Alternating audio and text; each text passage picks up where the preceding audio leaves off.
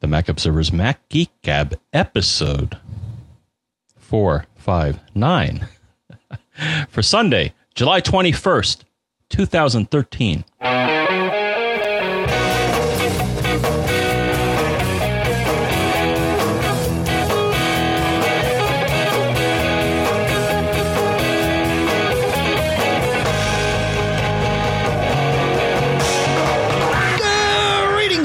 And welcome to the Mac Observer's Mac Geek Gab, the show where you send in questions, tips, and cool stuff found. We share the cool stuff found. We share your tips.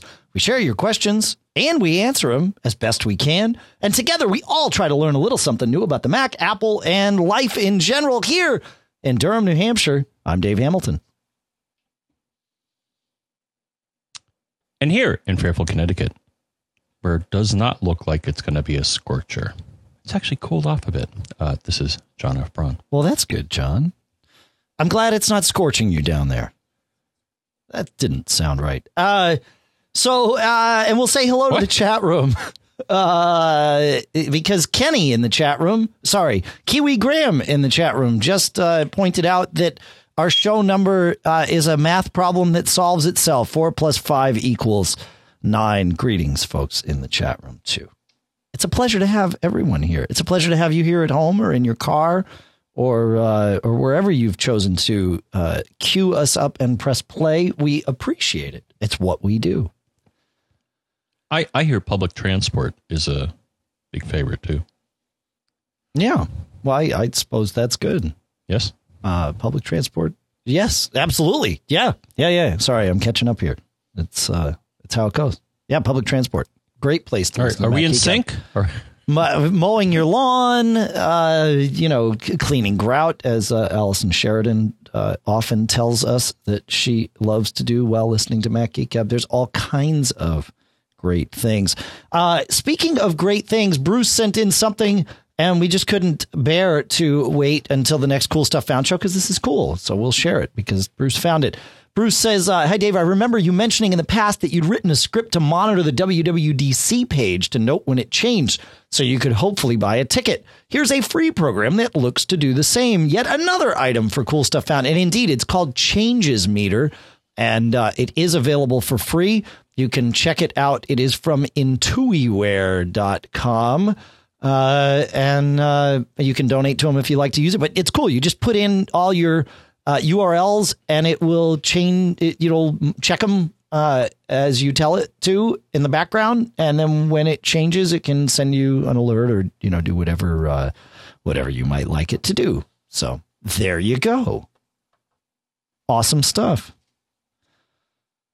I love cool stuff like this. It's part of why we do what we do, because we like finding this cool stuff. Right, John? I don't like change. I know. No. Well, this will tell you. Change is scary. So this will prepare you. But no, it's great because, Dave, I think you actually in the past had you had rolled your own. I did roll my own. Yeah.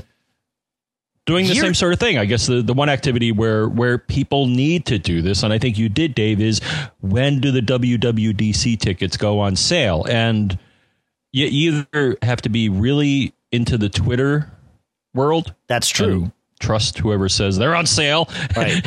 And that they are, and then there's the dog pile.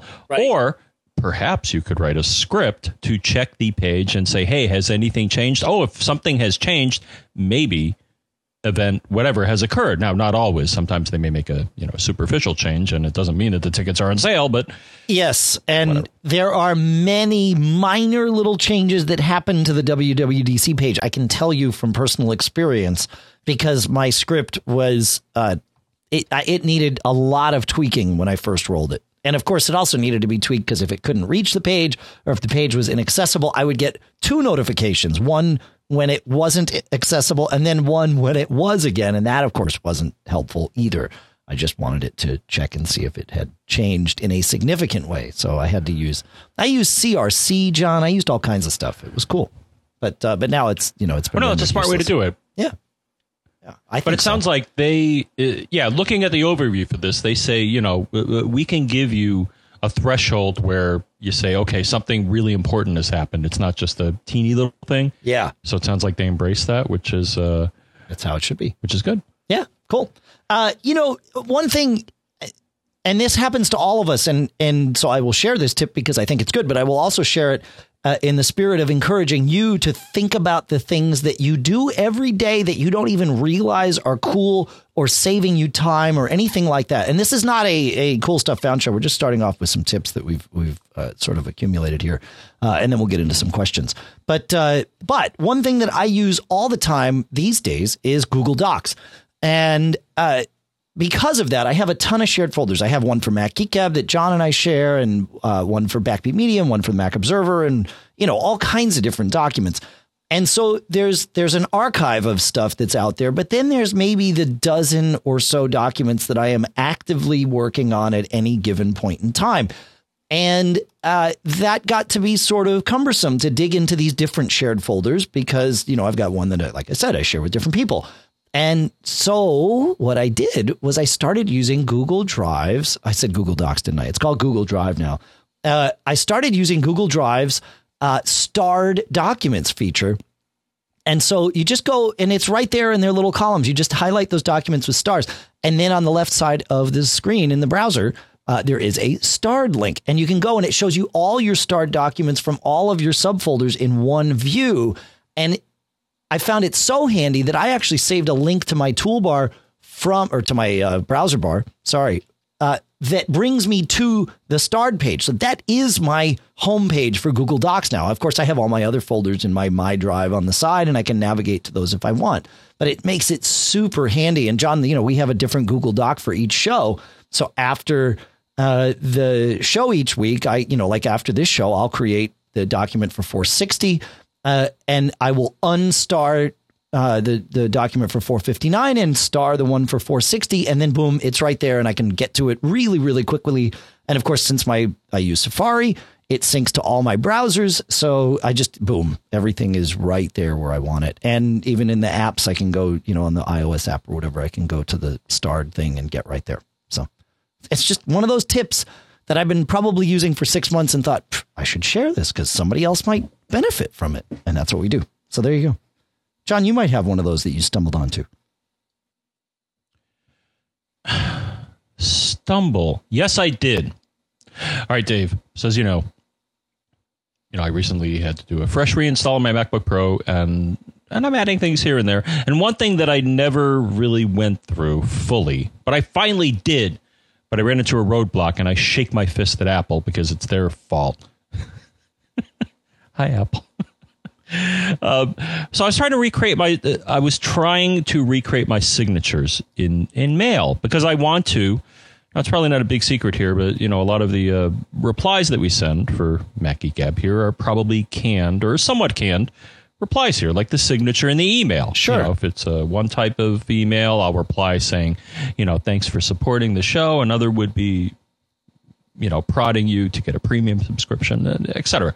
But normally Mail does not have the Mail itself. Mail app does not have the level of detail where you can necessarily break that out. So there's a utility that I use called Signature Profiler, which is wonderful. Once you grok how it does what it does it in a kind of convoluted kind of programming way. But once you get it.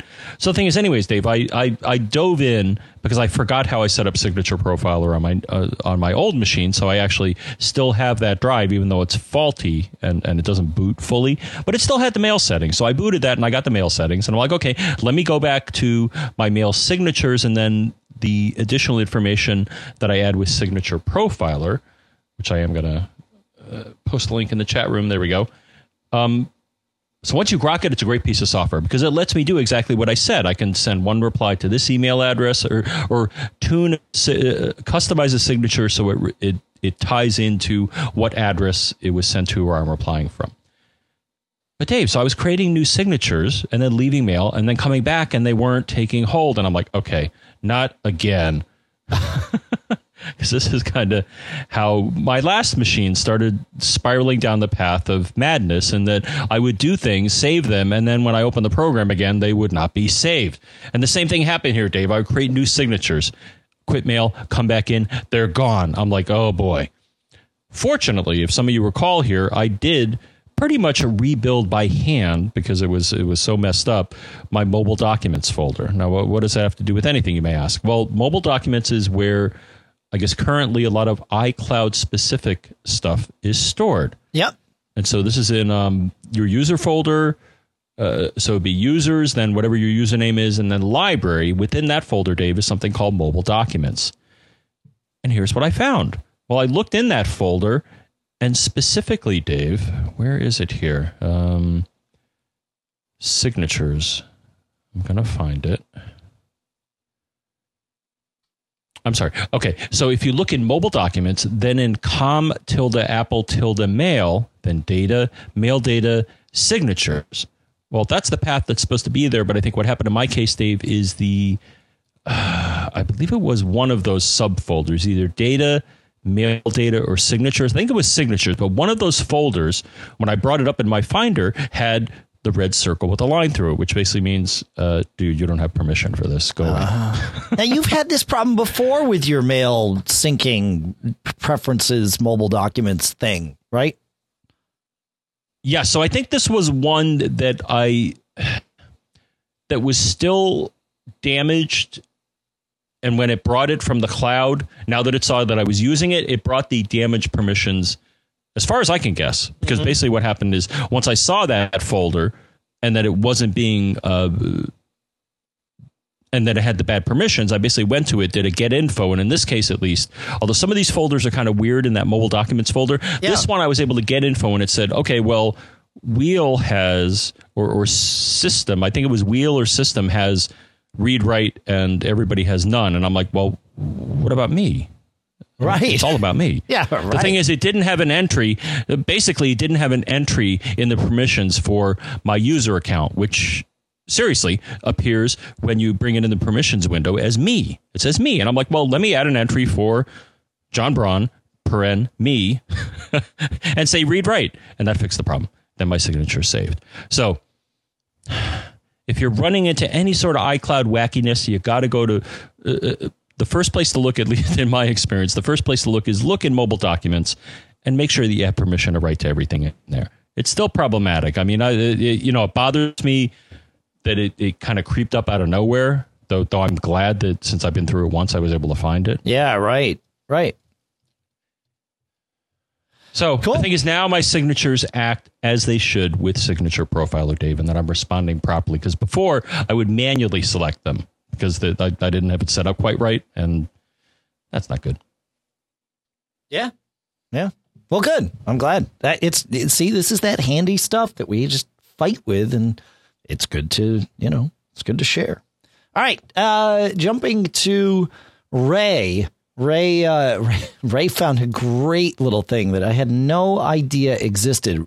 Ray said, I'm not sure whether this has been covered in the past, but I ran into a problem during the installation of iOS 7. But note, this tip will be for all of you that have iOS devices and need a specific piece of information about them. So bear with us here. He says, during the installation of iOS 7 beta on my iPad before installing, I checked whether the device was registered in the developer's site.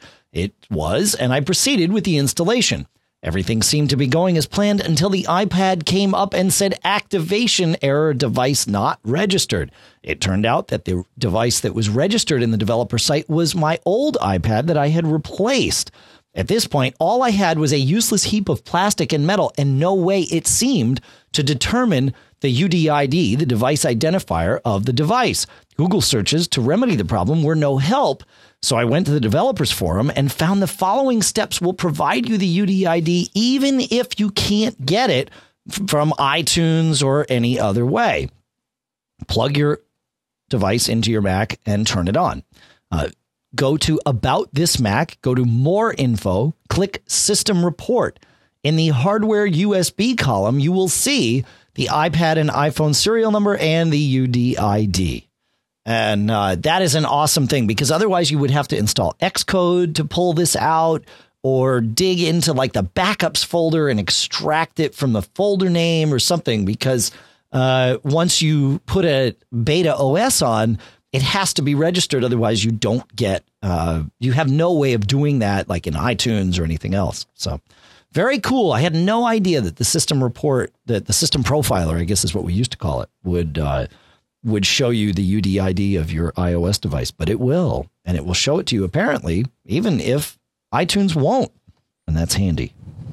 Good stuff. I love these tips. It's good. Can you also get this? Hello? Yeah. John? I'm wondering if there's... Yes, hello? Yeah, we seem to be on a weird delay today. But go ahead. Okay. Can you hear me? Uh-huh. Go ahead. Okay. Just delayed. No, I'm just curious if you can also get this value from the iDevice itself. I'm looking in the general... I don't think so. Part of the settings. I see some stuff. I see an MEID, but I think that's your carrier's thing. Right. But no, right. I'm just wondering if you can also get this out of the device itself, because I mean, it is a device-specific That's right. value. I'm just not sure where it is. I'm almost positive I've stumbled across it. Okay. Yeah. Yeah, but I agree with you. Be in the about. Yeah, that's where it should be, but it's not, because I'm looking on mine. It might be if you save. Let me look here. Yeah, it might be. Info, maybe, yeah, if you go into diagnostics and usage data, I would have to confirm this, but I think if you have automatic diagnostics turned on, which you should, because you get these logs that we're about to tell you about, you go into settings, general, about, and then at the bottom, diagnostics and usage, and then diagnostics and usage data. The AWDD logs are the logs of this automatically collected data, but there can be some interesting information in there. Specifically, it'll tell you about what things we're using, location, services, and when, and sometimes you can use that to ferret out what apps might be, say, chewing up your battery or what have you. But I believe the second line of that file, which is crash reporter key, I believe that is your device's UDID. I would have to check this, but it is the same in every one of these logs, and it sure looks like a UDID file. So it would be worth confirming, but I believe that is correct. So yes, perhaps there is a way. Yeah, I see the same thing. Yeah. Yeah. No, I see the same thing. Yeah, it's a hex, big whopping hex thing, and I think that may be it. So. Yep. So cool. Good thinking on your feet there, buddy. Thanks, man. It's what we do. That's what I was looking for. It has to be. Well, it has to be. It just seems absurd that the only place you can get that is from a computer connected to the device and not the device itself. Yeah. The device knows it. Somebody in the chat room is saying VA Info is an iOS app that gives a swag of info. So perhaps. Swag. What's a swag? I think it's an Australian way something of big, I guess. saying something very, very big. Oh. I don't know. I'm not finding a link to an app though, other than on Ubuntu or Debian Linux. So perhaps somebody will find the link to that, and we'll put that in the show notes for you too. In show 456, we talked about selecting multiple images on an iPad. Stu says, just a quick follow-up to one of the listener tips. You don't have to tap each image individually. You can multi-select by touching one image with 2 fingers. Then without lifting, slide over all of the images you want to select. So I think this is a UI quirk that you can leverage to your advantage. Again, it's you tap with one image with 2 fingers, and I would do index fingers on 2 different hands, assuming you have index fingers on 2 different hands. Otherwise, pick a different finger, and then you drag one of them without lifting, without moving the other, and without lifting either off. So there you go. Thanks, Stu. Good tips, Larry. Take it away, Larry. We've got you all queued up. Hi, this is a message for the podcast. This is John from Kansas. I just finished listening to podcast number 4. That's not Larry. Well, all right, we move on. I will find Larry. John. I will find Larry for the next show. I'm not sure what happened there. How is that lost possible? Larry? How could I lose Larry? That's let me check one thing. Dare I? Yeah, why not? I can dare. I dare. We We will see if I dragged the wrong thing in. Let's see. Do I have the right file here? Come on. This computer's being slow. No. Maybe I have. Need some filler here? No, we're just going to skip it because I don't have it. So we will go to Kurt, and we will share Larry's tip next time. Okay. Kurt says, in MacGeekab 456, you addressed a question about mapping apps and data plans and or Wi-Fi location data. This is a bit of a tangent, but when traveling in Europe, I always have my iPhone, but never care to pay the price for international data plans. I realized that the Maps app on my iPhone always retained some of the most recently viewed mapping data. I got in the habit of taking advantage of the Wi-Fi at hotels by previewing maps for the areas I was going to be traveling the next day. I wouldn't zoom in too close because I wanted the app to retain at least a general view of everywhere I would be. The next day, when I had no data connection for my iPhone, the GPS would still show my location in whatever maps I had previewed while still at the hotel. There you go. That's a good tip. I would share one thing. I wind up when I know that I'm going to be somewhere where I either won't have a data connection or it'll be tough. Like, we go to concerts a lot, right? And once you're in a arena full of people, even if you're in the middle of a city, a lot of times it's really hard to get data. So if there's something on the web that I have looked up prior, I'll take a screenshot of it on my iPhone. And that way it's obviously saved in the camera roll and I can always get back to it, even if the web page disappears and I can't reload it because of the data connection. So take advantage of those screenshots when you are on a good connection. Snap the pic of whatever data you might need, and then there you go. So that's another way of saving it. John, I have an impromptu tip, Dave. Go. You ready? Yeah. Right. So, as you know, I just got the Disc Station, and it's one of the coolest toys ever. But I made an error in setting it up for Time Machine. And that I didn't set it up quite right, and we've discussed it, and that it's a bit more involved to set things up properly, and that you can do it wrong, and it won't necessarily warn you. But the thing is, I had it set up where I was trying to define multiple Time Machine volumes, and that's not the right way to do it with this device. You got to define a single Time Machine volume. So basically what happened is I had to reconfigure my Time Machine setup on the two computers that I want to use to back up. And I noticed this dialogue, Dave, which maybe we've seen it in the past, but not everybody has listened to us forever. So I thought I'd bring it up again, Dave, so I was changing the Time Machine destination and I got a dialogue, which I believe is only in the latest OS. And it said, oh, do you want to replace the backup disk, blah, blah, blah, or back up to both disks? That's right. And then I think I think I remember in the back of my mind we had talked about this, but just the fact that it did this, it's like, oh, you're changing your destination for Time Machine. Maybe you want to alternate between the two, and that's basically what the dialogue said. And I'm like, dude, that's so cool. Yeah, I've never personally seen it before until now, and basically my answer was no. But it's kind of neat because I think the question has come up in the past is, well, what if I want to do this? Well, it's really handy if you've got. It's kind of neat to see Apple. If you've got Time Machine at home and at work, it's nice to be able to have both disks. Right. Yeah.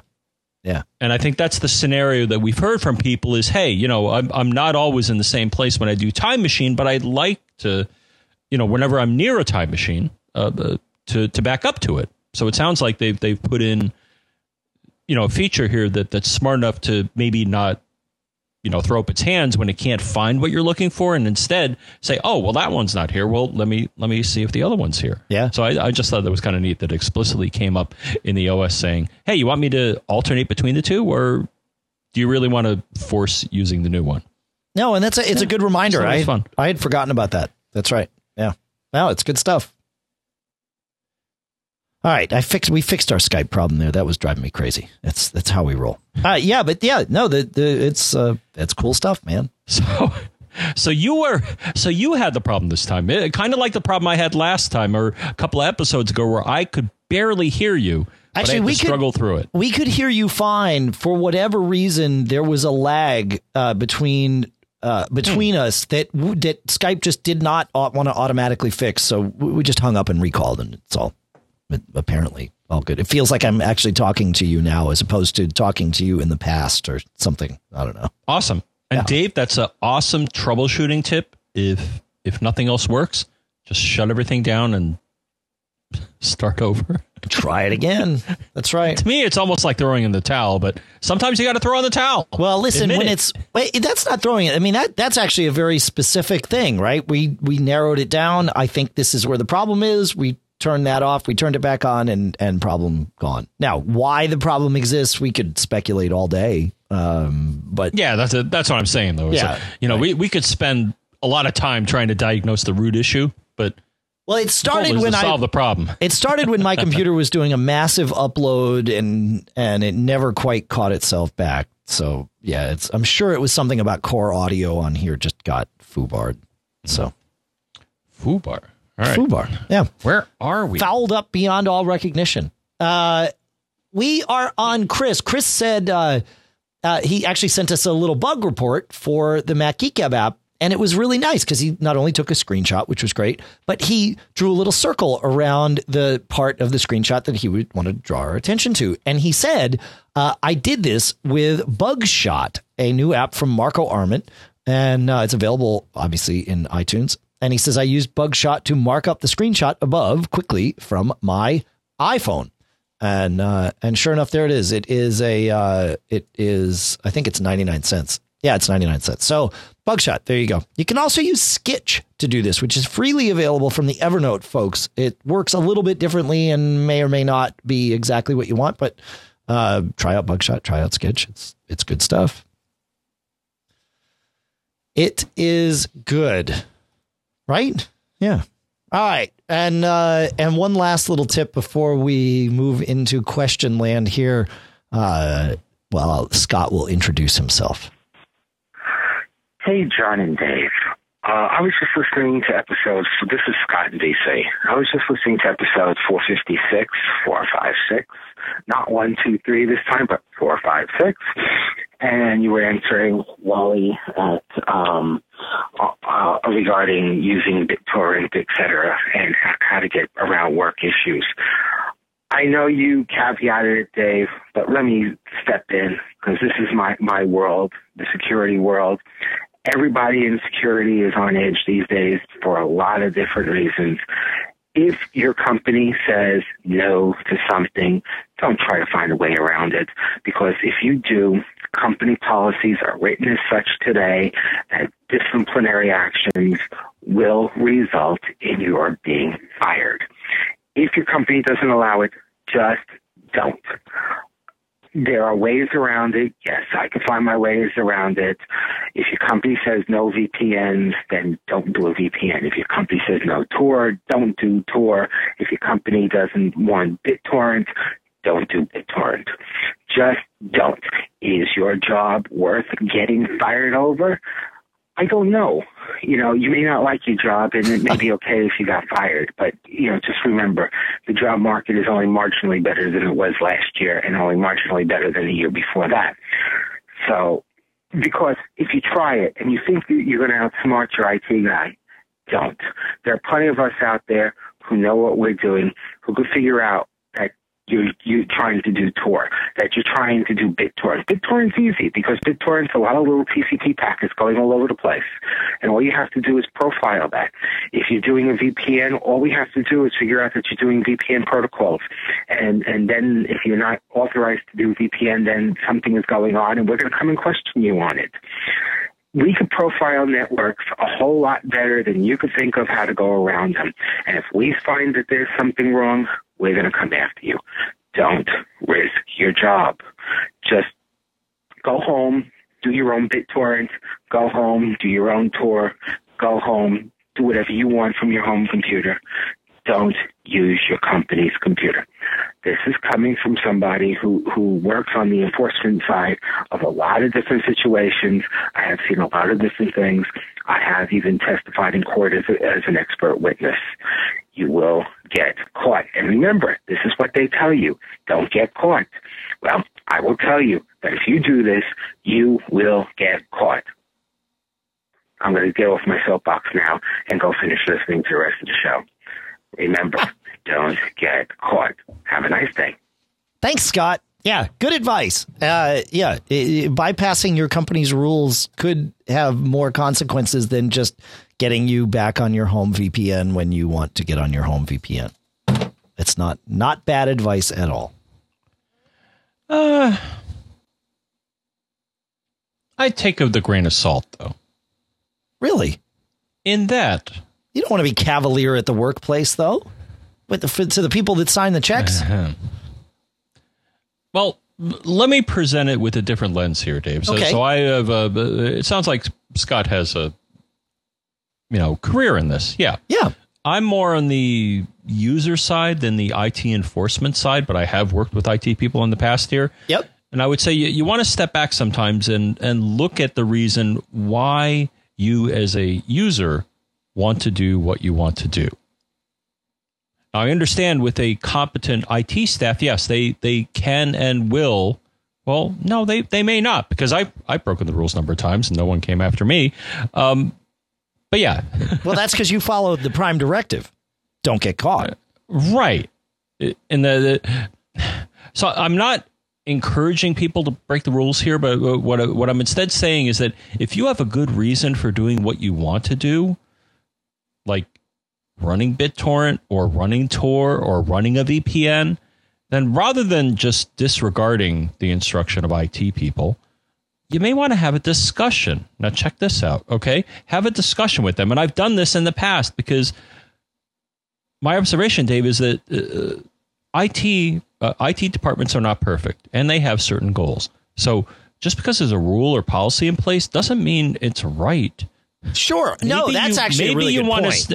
Maybe you want to step forward and change it. I remember a number of times where I saw something that the IT people are doing, and they typically are conservative and want to protect company assets and all that great stuff. Yep. But sometimes you may put something in place that prevents people from doing their job. Now, the way to deal with this are as follows. One, you could break the rules. Or number two, you could approach IT and say, hey, I found this really cool new tool. And yes, I realize I'm not an IT person. I'm maybe a software engineer or some other discipline, but hear me out. This could make our job easier.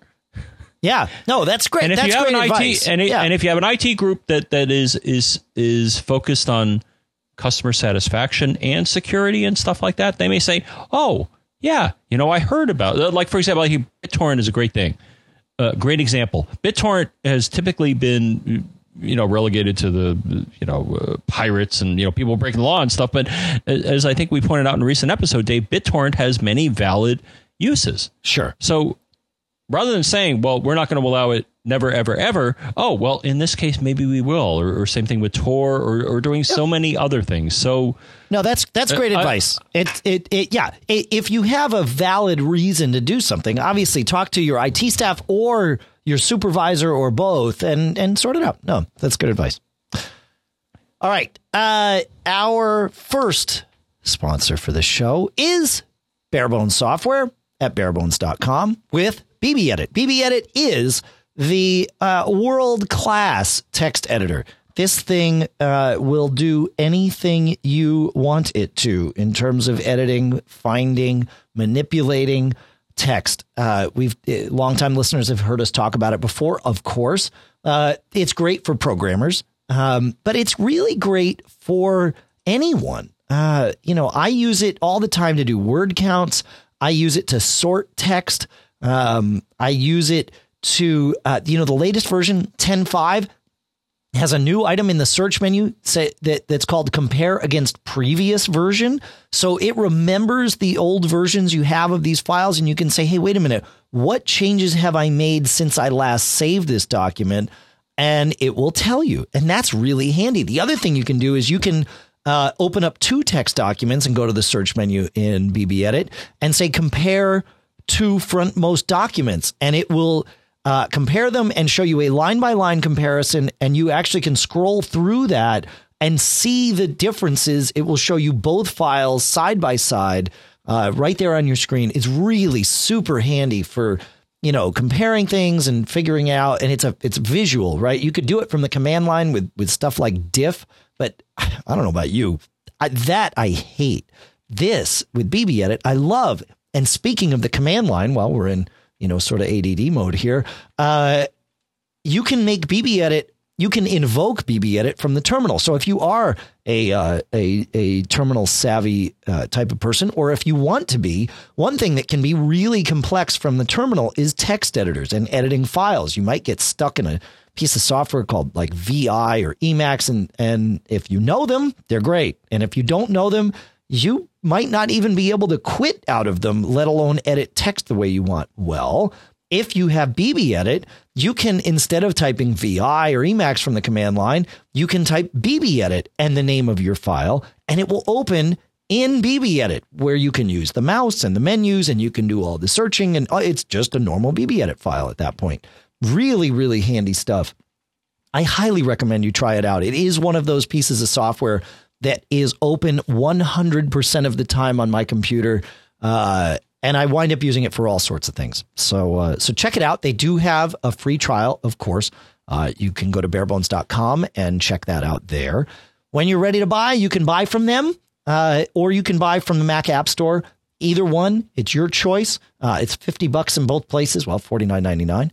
And if you happen to buy it from the Mac App Store, of course they can't bundle in terminal programs with the Mac App Store version because of the way the licensing works, but you can get that for free. And you just get that right from barebones.com, and it will integrate with the version that you bought at the Mac App Store and just totally work. So check it out. It's BBEdit from Barebones Software at barebones.com. And I think you'll be glad you did. All right, John, take us to Brian, if you would, please. I'm glad I did, Dave. Yeah. Taking it to Brian. So Brian writes us and says, Dave and John, Mavericks is on the horizon, and I have 2 machines still on Snow Leopard. I believe Apple's policy is that when Mavericks ships, Snow Leopard support ceases. Help me understand what problems I may run into if I decided not to upgrade to Mountain Lion. I did upgrade to Mountain Lion on my MacBook Pro, and after 3 months, I still miss Snow Leopard. I use all 3 machines for work using Dropbox and Microsoft Exchange, mail, and calendars. I sync my contacts via Google. Thanks. And here's what I had to say, Dave. Yes. Yeah, you're the one that's going to answer this, right? Yeah. Oh, and I'm seeing things bounce on my screen here. It's like, cut it out. All right. So basically, yeah. ADD mode. Right. Squirrel. Yeah. All right. I like squirrels. I got a good squirrel video. Can I share it with you? Please. No. Put a link in the show notes. Wait, no. I want to hear about your squirrel video. No, go ahead. So what I said to Brian is, yes, from what I've seen, Apple will actively support operating systems going back 2 versions from the current one. And as an example, if you look online, you can see this now in that, for example, if you look on Snow Leopard, you will see that there is a security update. The most recent thing they released for Snow Leopard is a security update dated July 2nd, 2013. So it's true that they typically go back 2 versions. The other comment I had is one reason to upgrade from Snow Leopard to at least Lion is that you'll get some level of iCloud support. You can, of course, access many features of iCloud via web interface, but it sounds like that, in his case, isn't a concern, but I thought I'd bring it up anyways. For others who are considering the same issue here, what is the impact? But I did find an article that will try to steer you over at CNET. I found an article that will try to let you get the most that you can out of Snow Leopard and iCloud if you still choose to take this path. Is this it from the Mac Fix-It section? Yeah, it is. It's from Topher Kessler. That's good. He knows what he's doing. Yep. Really? I got to say, I've seen a number of articles from him. I don't think I've ever met him or seen him travel in our circles or... I agree with that. Seen him at Macworld saying, hey, dude. But I see the guy's name on a lot of articles. Yeah. So, hey, buddy. Thank you. So, and we'll, of course, link to it and give him credit. But I've also noted that Dave, in general, or to everybody, not just Dave, but the other thing I've noticed, too, Dave, is that app developers, so something to consider with your choice of operating system is people that develop applications using Xcode, probably, on the Mac, you're given a choice a lot of times when you create a program what OS or OSs to target. And the thing is, as you start to target older or more OSs. The problem is you have to deal with the fact that Apple or others, mostly Apple, may not offer some features in certain OSs. So what does that mean? That means extra work for the developer. Now, the developer could either decide, well, let me get a workaround in for this feature that is readily available in future OSs, or you know what? Screw it. I'm just going to not support OS 10.3. Yeah. So you got to keep that in mind. And the thing is, it does happen. Developers have to decide how they want to spend their time. Do they want to spend time adding cool new features or supporting old crusty operating systems to kind of flavor it with my opinion here? And the thing is, at some point you got to give up. So that was my advice to him, and is that what you have in place sounds like it's working, everything's cool, but keep in mind that it'll get worse now that Apple has forced this upgrade. Yeah. And he actually wrote back to me saying, I hadn't really thought about the app thing. So again, that was my comment to him. If everything that you have right now is cool and works and you're not going to add anything, then you're golden. But as soon as you want to add this app or that app or this pref pane or whatever, then you're going to be in trouble. So that's my spin on it. No, that's it. I hadn't really thought of that either, John. That's a really good point. That it is, unless you have a very specific purpose for that machine, and what you're doing with it will never, the needs that you have for that machine will never change. Then, if that's the case, well, then fine. You'd stick with the apps you have, the OS you have. It ain't broke. Exactly. Yeah, no, that don't fix it or don't fix it, because then you'll break it. Yeah, if it ain't broke, fix it till it is. Right. Hey, that phrase made me a lot of money for years. No, seriously. But if there's things that you want to keep doing with it, new things, or even apps that you want to upgrade, a lot of times, upgrade versions. Apple really encourages developers to not worry about supporting apps or OS versions that they don't even support anymore. So and of course, like John said, they put in all these new features, and the only way to get them is to build for just the new OS. So yeah. No, it's good. All right, John, take us to Byron, because this is yet I know that you've had this trail going on with Byron via email for a while, and it was this very esoteric kind of one person thing. But the answer that you shared with him today, or recently, I should say, I'm not sure if it was today or not, is one of those things that everybody should be aware of. So go. Oh gosh, hold on. Mm-hmm. I have it here. Open a new window. I don't know why I'm running into these problems with preview. Apple, it's your fault. All right. So. Yes, you want to summarize just real quickly. Here we go. So basically, Byron wrote me, and so the initial communication, I'll condense. Yes, please. Quite a bit. So basically, Byron, like me, is a fan of Kensington input devices. And he has a device a mouse-like device instead of a trackball device, which I have, but a mouse-like device, which in the past was supported by some software that Kensington released called MouseWorks. Well, that's all fine and good. But the problem is they kind of abandoned it. They kind of, threw it to the side they threw it in a ditch and just forgot about it. It was terrible. No, they basically abandoned it, which to me is somewhat upsetting. In that the most recent version of MouseWorks, which was the control panel or pref pane or whatever we want to call it, that talked to their mouse products or older mouse products, was PowerPC. Well, as you all know, PowerPC software is really not the way to go on the current Mac, in that it won't work. So what are you going to do? So I responded to him with a suggestion. So it looks like, so the thing is, MouseWorks was, from what I saw, pretty much encompassed many of their products, and that you install MouseWorks and it not only talked to the mice, but it talked to trackballs and other input devices.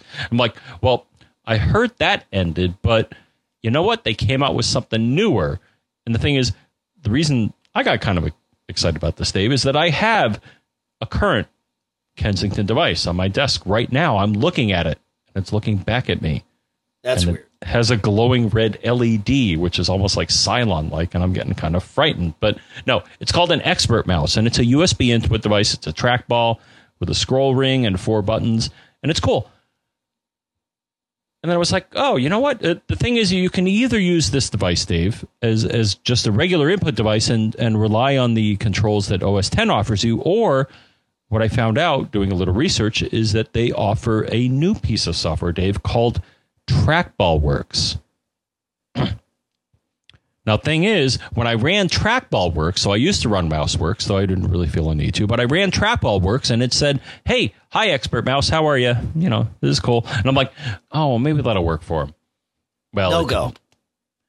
The thing is, I was hoping that they wouldn't totally abandon their, faithful customers from the past and not include this device, because they certainly could technically, but they didn't. So that made me sad.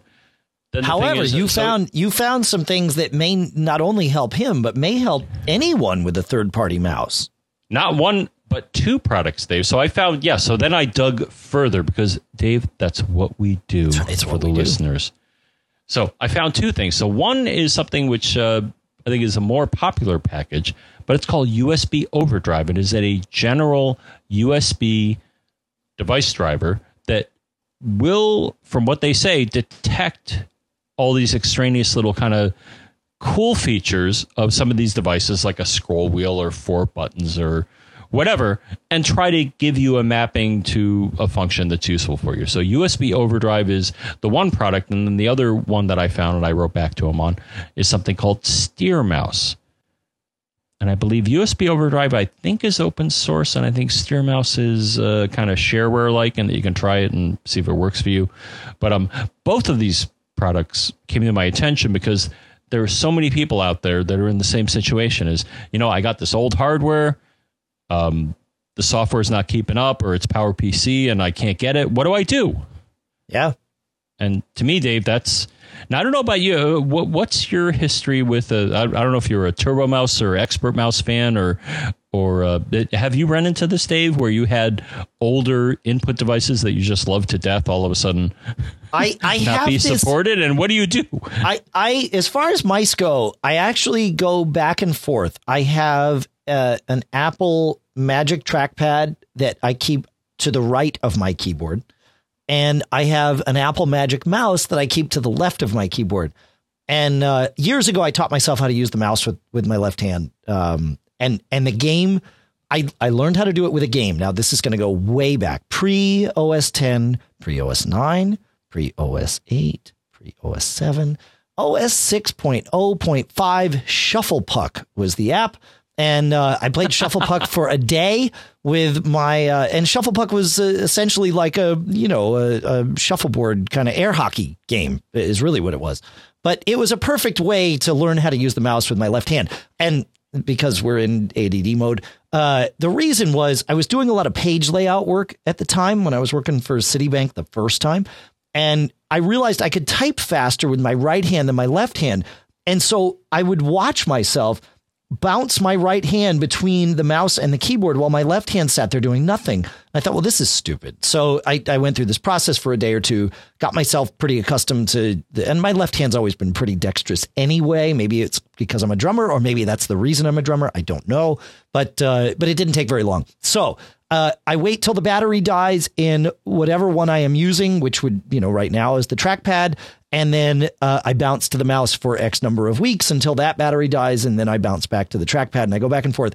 And it keeps me from developing any sort of repetitive stress injuries and all of that good stuff. So between them, though, is a keyboard, and it is a Logitech keyboard. And I have been very, very it's an infrared keyboard. So it has a special little dongle that then plugs into USB.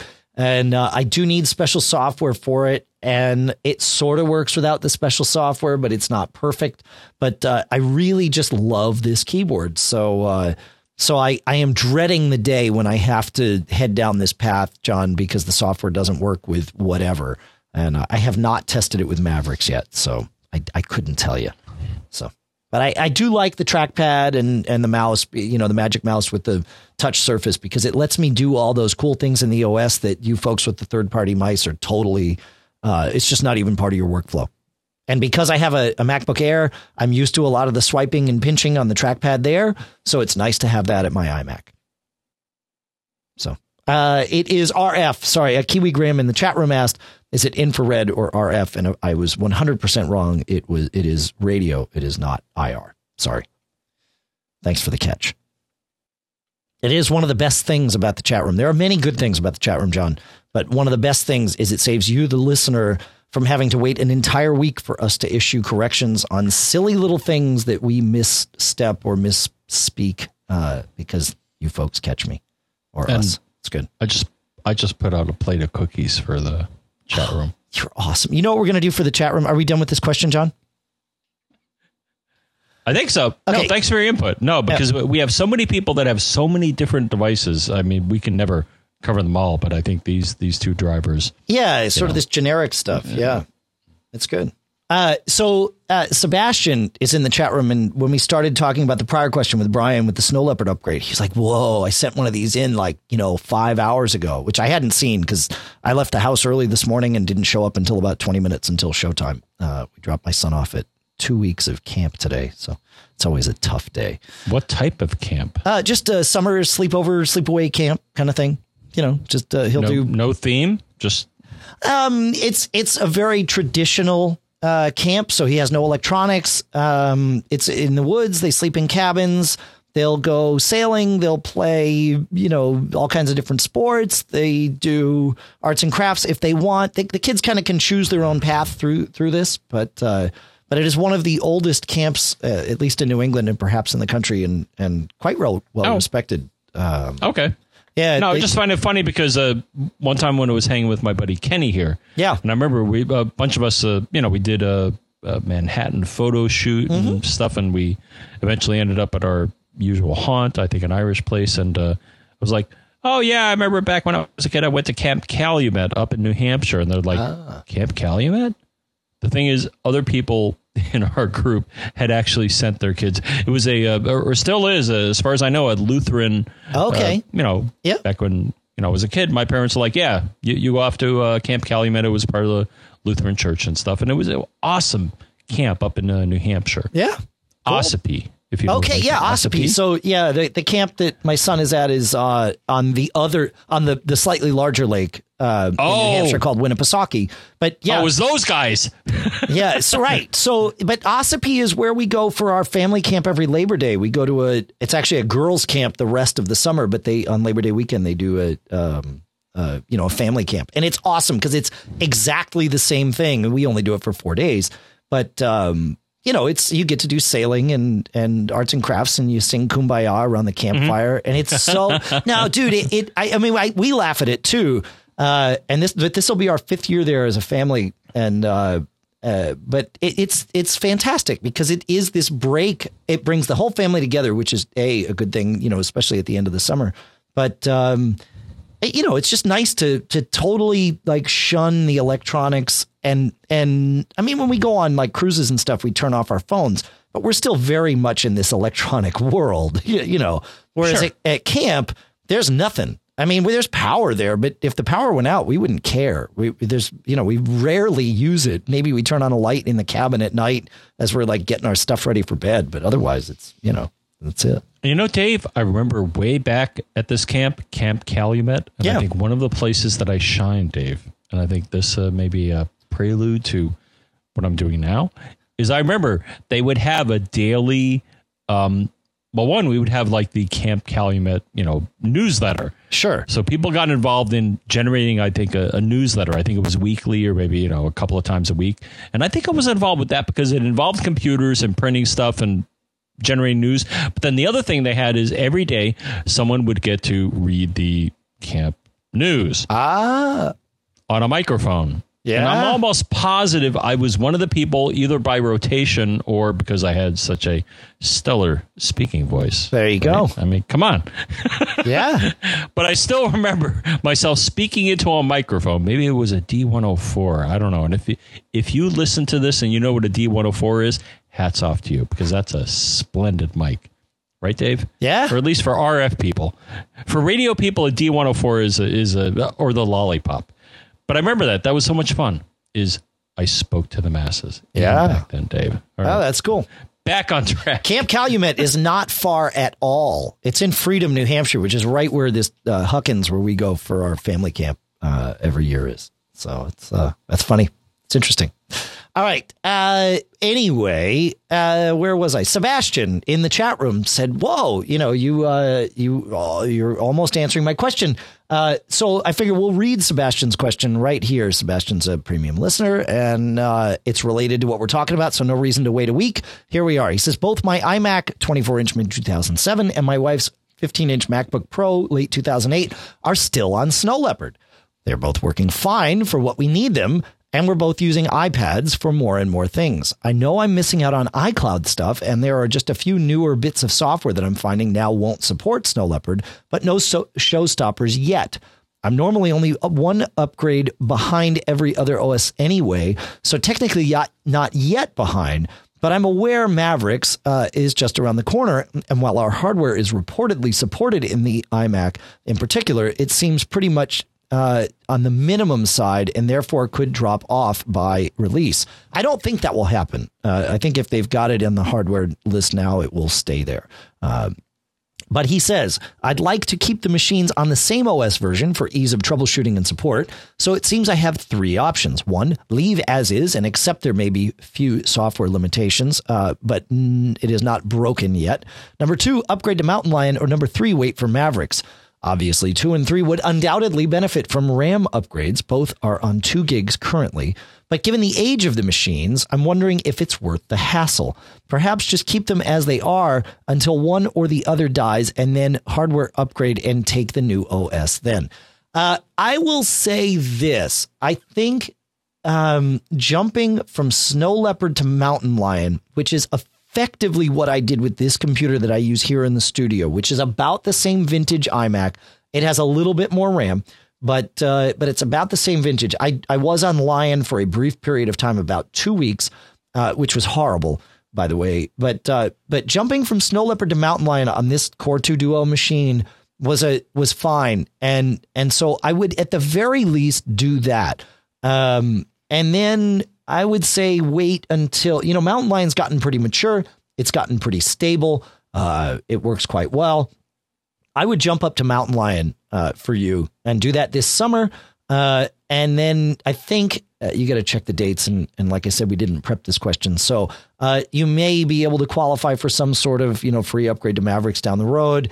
But I would go to Mountain Lion on these machines. And that way you're up to date with where you are now, and you kind of deal with any of those issues. And that way you're not tempted to upgrade these older machines to Mavericks on day one, when newer machines, I would think you're going to be fine on day one with Mavericks. Older machines, one of the things that tends to get a lot better very quickly post-release, 0.1, 0.2 versions of the OS, is speed and efficiency.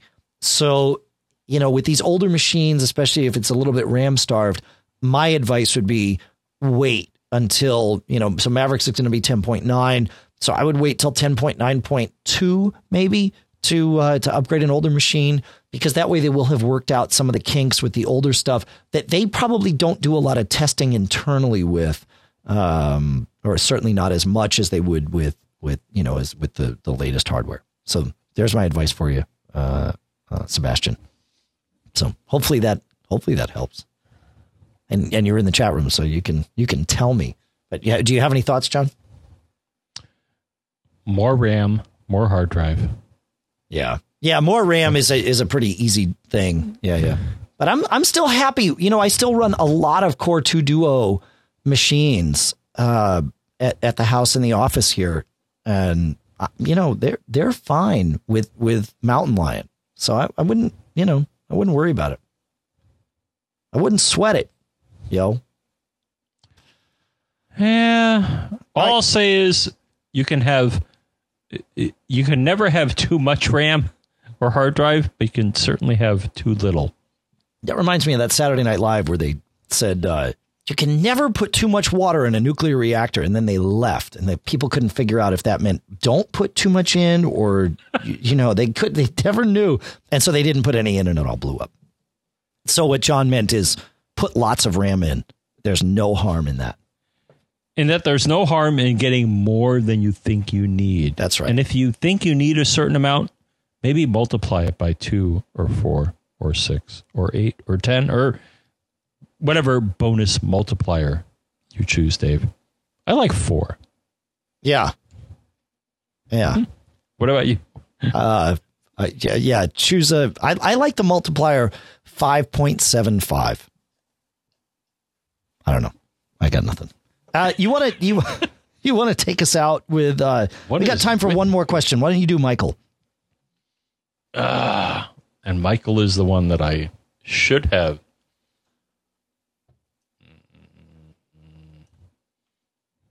It's coming. You sure it's coming? I found the transcript from that Saturday Night Live thing, so we'll go ahead and put that in. It's okay. I think it was Bill Murray, right, that said that and then left. Anyway. Let's see here. Is this the right Michael? Here we go. Yes, I think it is. Hi, guys. Just wondering whether you can clear something up for me. I'm about to buy an iFi SD card for the following use case. Number 1, taking photos on my camera, and when the camera/iFi card comes into range of my Wi-Fi network, it sends the photos to my Mac. Situation number 2, or I can access my photos on my camera from my Mac without having to change to the card's Wi-Fi network. This is the situation I am dealing with at the moment because I got talked into buying a Transcend Wi-Fi card, which requires switching the Mac to the card's network and then launching my web browser so I can access the photos at 109.168. Blah, blah, blah. I would find the latter rather annoying and certainly slower than plugging in via USB. But my wife would make me sleep on the couch again if I presented her with that workflow. Well, so Dave, I think we're being brought in here as marital consultants, not only technical consultants. But I would say my response was as follows. Hi, Michael. I haven't had any experience with the Transcend card, but it certainly has a more convoluted workflow than my iFi. The iFi Pro X2 is currently acting up. Oh, I'm talking about my personal problems. I'm sorry. But so right now I have problems with my Wi-Fi acting up. But last I checked, it offered the flexibility of either joining the same Wi-Fi network that your Mac is on and downloading the new photos to a folder on your Mac. But also, last I checked, they offer a feature where you can take the iFi card or the camera with the iFi card and beam it directly into an iOS device. So that's option number 2. So I would say in general, the iFi modes are certainly, unless I'm missing something, Dave, Transcend just, I'm going to guess it's probably due to patents and stuff like that. Transcend did a different model and it just doesn't sound as friendly. If you're technical and you get IP addresses and stuff, then yeah.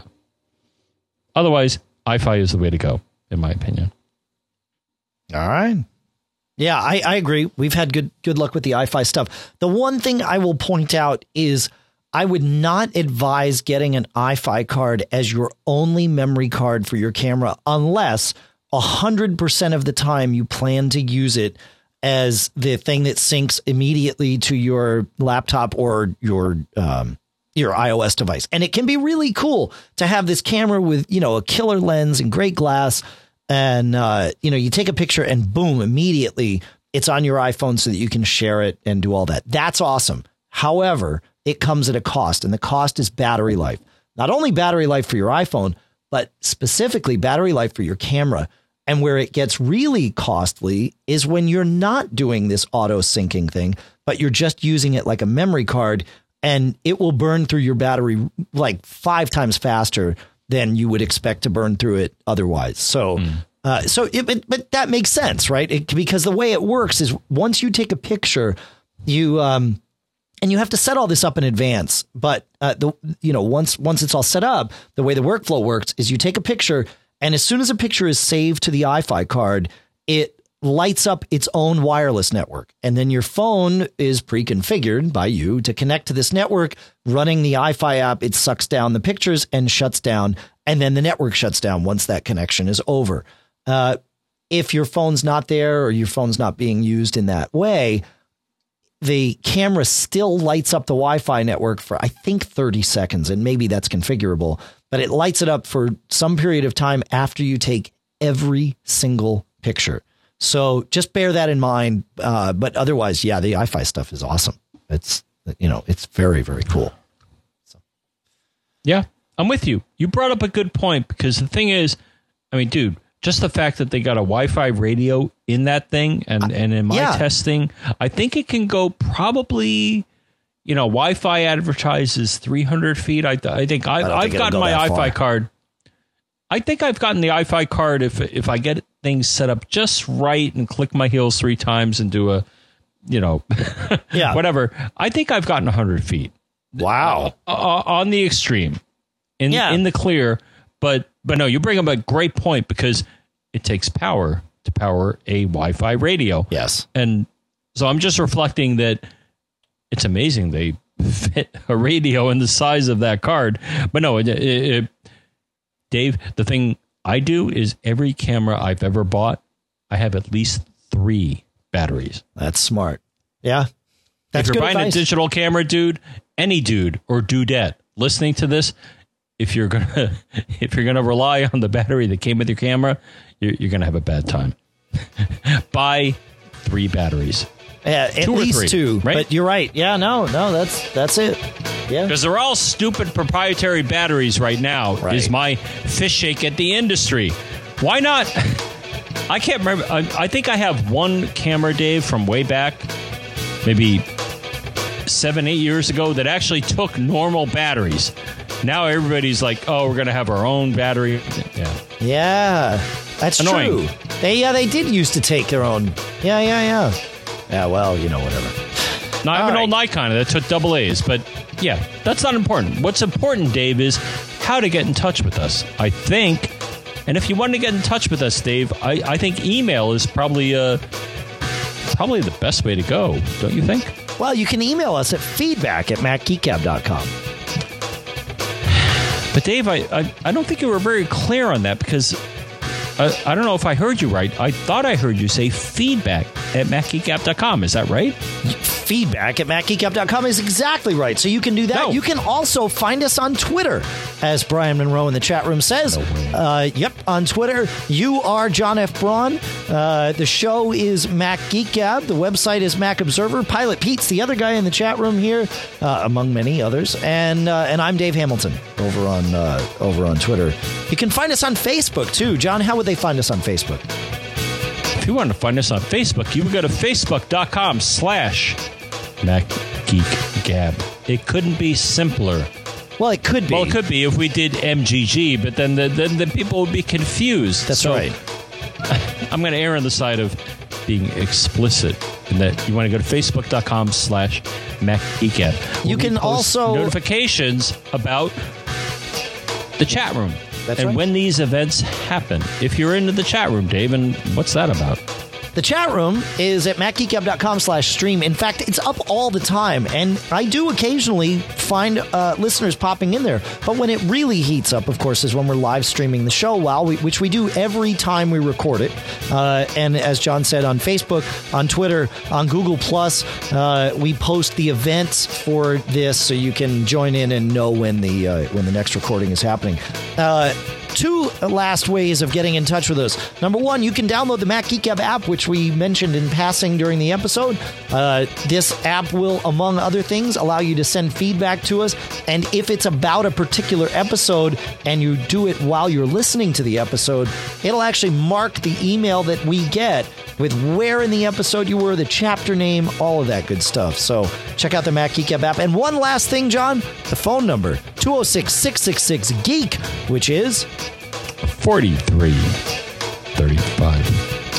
4335 is right.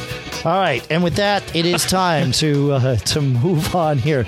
But we do want to thank Michael Johnston. I mentioned those shows with chapters. He is the one that takes what we have just done here and adds the chapters and links and all of that stuff for your benefit and pleasure. So thank you, Michael Johnston. He is also the host of We Have Communicators, a fantastic podcast I encourage you to listen to, and publishes getappler.com. Cashfly, CACHEFLY.com, is responsible for all the bandwidth from getting the podcast from us to you.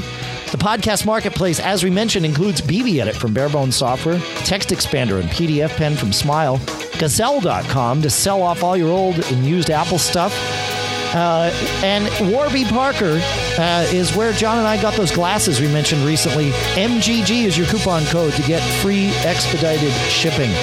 All through the Backbeat Media Podcast Network. John, I do have a piece of advice, though. I know we're at the end of the show, but there was one thing I have on the list here that I just hadn't shared yet, and that is... Really? Yeah, it's really important, too. Don't get caught. Made up.